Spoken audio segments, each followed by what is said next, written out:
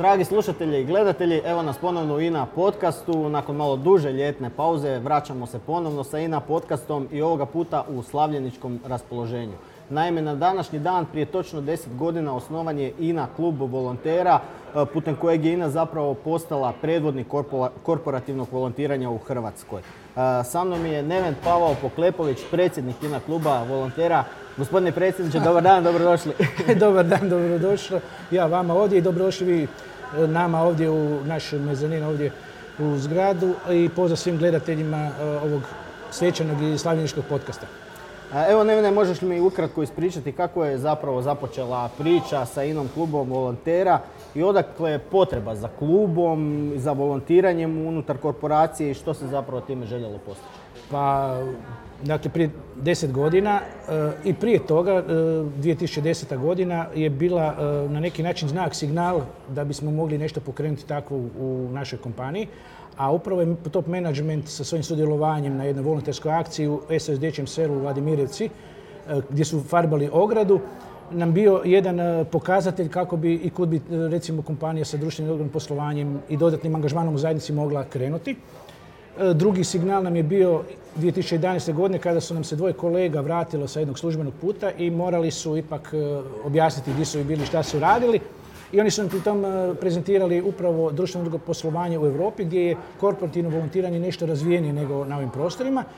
I tako smo i mi nekoliko mjeseci kasnije počeli sa INA klubom 21. dakle na današnji dan 50 godina na Međunarodni dan mira sa 3 akcije u Hrvatskoj, Sisak, Rijeka i Zagreb sa preko 200 naših volontera koji su sudjelovali u tim akcijama i službeno je na neki način započeo rad INA klub volontera. Evo, što su sve volonteri postigli kroz cijelo jedno ovo desetljeće, koliko je INA-nih radnika uključeno, koliko akcija bilo? Postiglo se puno toga. Postiglo se to da smo prepoznati u zajednici kao partner baš u tom segmentu društveno odgovornog poslovanja gdje možemo kroz naš volonterski rad i angažman pomoći zajednici. Dakle, do današnjeg dana je održano 345 volonterskih aktivnosti i akcija diljem Hrvatske, to bi recimo bio neki prosjek 35 godišnje, na kojima je sudjelovalo 5000 naših volontera. Dakle, kroz tih 10 godina 5000 volontera je sudjelovalo na tih 350 akcija. Postigli smo i to da smo dobili razna priznanja od relevantnih institucija, Volonterskog centra Osijek, Volonterski centar Zagreb, Volonterski centar Oroslavije, Orkas. Dakle, postigli smo puno, a ono što je najbitnije, postigli smo ono da naši zaposlenici imaju mogućnost volontirati tijekom radnog vremena, što pretpostavljam u slobodno vrijeme dobar dio ne može i na ovaj način kompanija im je izašla u susret svima nama, jasno, da možemo volontirati tijekom radnog vremena. Koliko ima članova u INA klubu volontera? Članova ima nekako varira, ali oko 1400 se uvijek kreće, dakle taj jedan broj, neki odu, neki dođu, uglavnom oko 1400 aktivnih uvijek možemo reći spremnih kolega i kolegica koji mogu odazvati se nekim aktivnostima i akcijama diljem Hrvatske. Znači 1400 radnika INA spremnih na akciju? Spremnih, ali potencijalno je to cijela kompanija, dakle kroz kolektivni ugovor je INA omogućila svakom zaposleniku da sudjeluje na volonterskim aktivnostima do 3 dana, tako da svaki naš zaposlenik je potencijalni kandidat, odnosno potencijalni naš član. Evo kad pogledaš unazad zadnjih 10 godina, jesi li mogao zamisliti da će INA klub volontera okupiti toliki broj zaposlenika koji su sudjelovali na više od 300 akcija? Pa nekako u početku ne, jer smo nekako kroz plan dosta skromno krenuli. 5 do 6 akcija godišnje, nekako raspoređenih po lokacijama. No, pokazalo se da je potreba društva i zajednice puno veća. A i naše mogućnosti su isto tako dosta velike. I onda je to bila sama inercija. Dakle, u početku pretpostavljam nije se moglo pretpostaviti kako će to izgledati kao danas, nego jednom inercijom se došlo do toga. Kažem, potreba zajednice, potreba zaposlenika samih je bila takva da nas je gurala naprijed i da ostvarimo ove rezultate koje smo i ovih 10 godina postigli. Volontiranje je zasigurno čin nesebičnog pomaganja drugima. Kakav je osjećaj? Kakav je tebi osjećaj kad volontiraš? Što kažu kolege, kako se oni osjećaju? Pa evo, baš upravo, svako uzbuđenje, dakle, svaku akciju je jedno veliko uzbuđenje, ne samo kod nas koji organiziramo, koji od organizatora pa do nas, nego i svih samih volontera. Uzbuđenje je veliko i osjećaj je već tu jedan pozitivan osjećaj da ćeš negdje ići nešto pomoći, da ti kompanija omogućila u stvari da ti odeš negdje pomogneš. Osjećaji su pak različiti kada ideš, imamo nekoliko tipova akcija, jer nije isto kada idete na ekološku akciju ili aktivnost, za razliku od onoga kad idemo kolegama, odnosno osobama s posebnim potrebama, djeci, mladima ili tako dalje, takvim slojima društva kojima treba svakodnevna pomoć da bi samo normalno živjeli. Dakle, takve emocije, takvi osjećaji su različiti od onoga, ali svi su na kraju pozitivni, svi završavaju sa osmijehom, svi zajedno, povežemo se kroz društvene mreže, na hodnicima, kroz kompaniju, kroz mailove. Dakle, to je postala jedna obitelj, mogu reći. Kakva je atmosfera na tim akcijama? Pretpostavljam da ima tu i zabave uz teški rad. Svakako ima zabave, ali ona baš proizlazi iz tog teškog, ima i teškog rada, jasno. Imamo akcije koje se odvijaju vani u prirodi, gdje su radovi malo zahtjevniji, a imamo aktivnosti u udrugama koji nas toliko toplo dočekaju. Oni nam naprave priredbu, oni nam odrecitiraju, mi naučimo od njih puno toga, doduše i oni od nas svakako, ali mi smo njima tada uljepšali taj dan, taj trenutak, taj tjedan, oni se pripremaju da ćemo im mi doći danima i to je jedno veselje koje nas potiče i podiže, tako da veselje kroz samu aktivnost i povrat u kući, pogotovo ispunjena srca se vraćamo i to je jedna radost koja nas sve čini onda sretnima. Evo, spomenuo si već da ste surađivali sa udrugama, da tu ima i ekoloških akcija, institucijama iz cijele Hrvatske.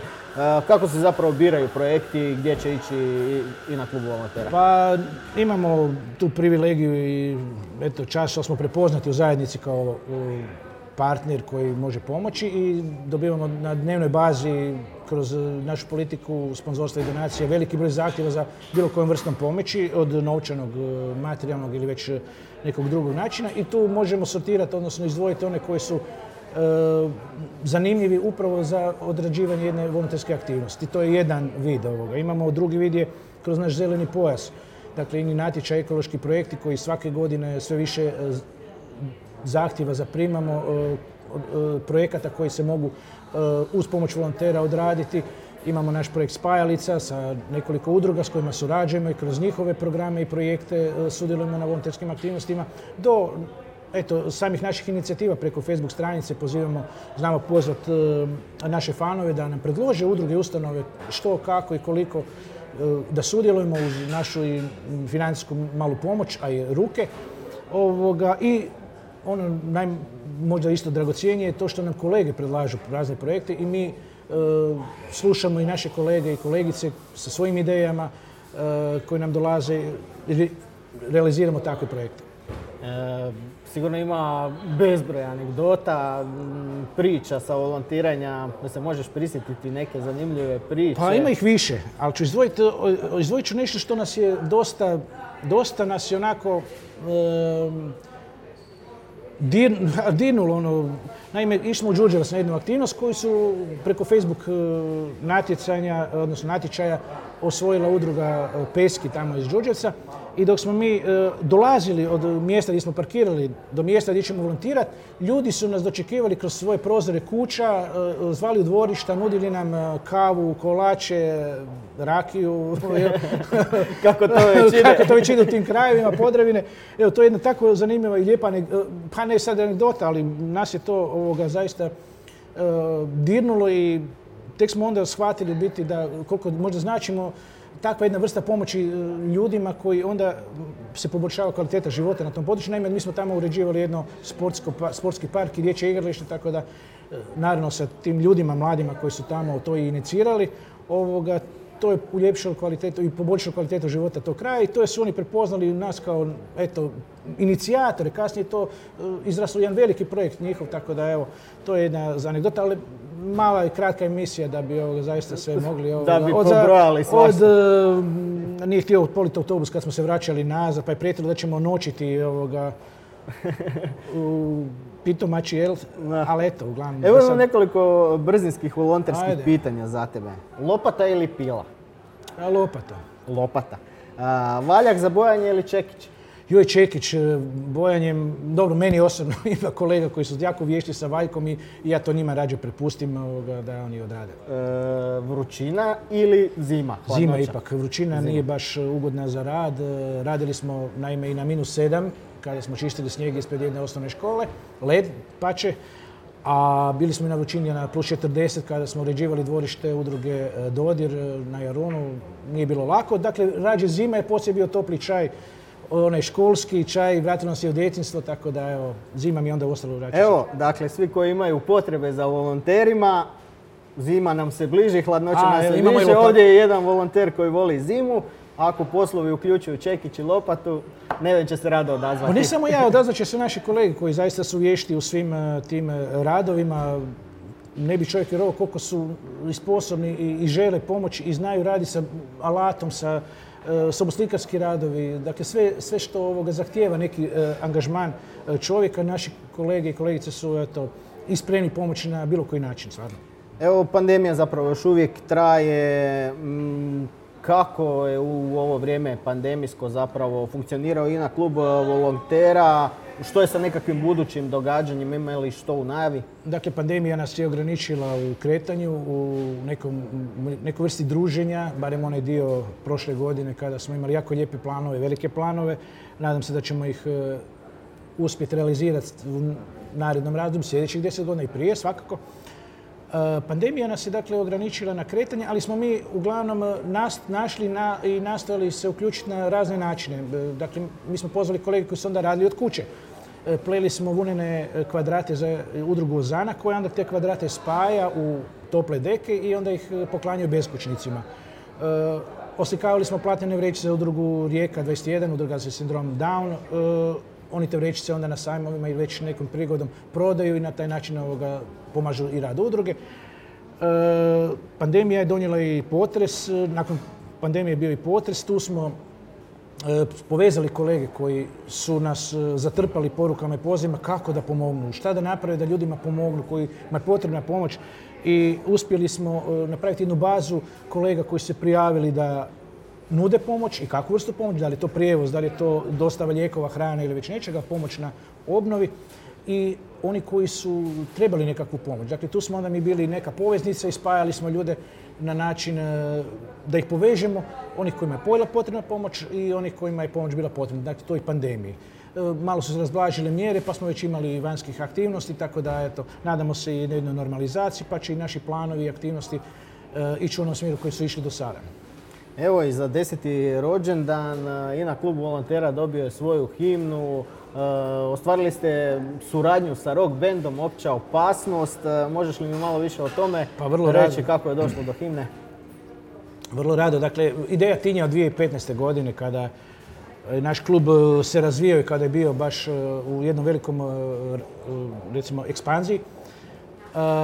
Da bismo 2018. godine ipak pokrenuli interni natječaj gdje smo kolege zamolili da nam pošalju svoje tekstove koji bi bili potencijalna za našu pjesmu kluba volontera. Među 20-ak radova izdvojena su 3 uz pomoć kolega, odnosno prijatelja iz Opće opasnosti. Oni koji su mogli se recimo uglazbiti i koji su zanimljivo bili teksta. I opet smo dali kolegama da odaberu ta 3 prijedloga jedan tekst. Pobjedio je tekst kolege Hrvoja Regvara, Okreni se oko sebe.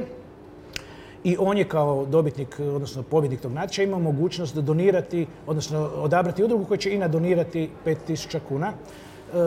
Donacija je otišla jednoj osnovnoj školi u Zagrebu. Dakle, to je dio priče. Zatim je došla 2020. godina kada smo i uglazbili tu taj tekst. Tako je, to je ona pomogla. Ali prije toga bih rekao da smo mi interno organizirali audiciju za, znači tu pjesmu su otpjevali kolege i kolegice iz INA-e. Volonteri. Znači, himna gotovo u potpunosti koja je nastala uz malu pomoć, možemo reći svakako volontera. Dobitnika Porina, dakle Opća opasnost je dobitnik Porina i kolege koji tamo, u stvari muzičari koji tamo djeluju su isto dobitnici Porina, dakle jedna stručna pomoć koja je dovela do toga da imamo jednu lijepu pjesmu. A onda smo se potrudili opet mi sami volonteri da napravimo i spot, tako da to je spremno za upravo 10. rođendan. Bilo je i tempirano na neki način da se upravo na 10. rođendan ona pojavi u javnosti i da bude dostupna svim volonterima, ne samo INA-e, nego i svim volonterima. Evo, stigla nam je i torta. Hvala. Hvala lijepo, ne znam što da pričam.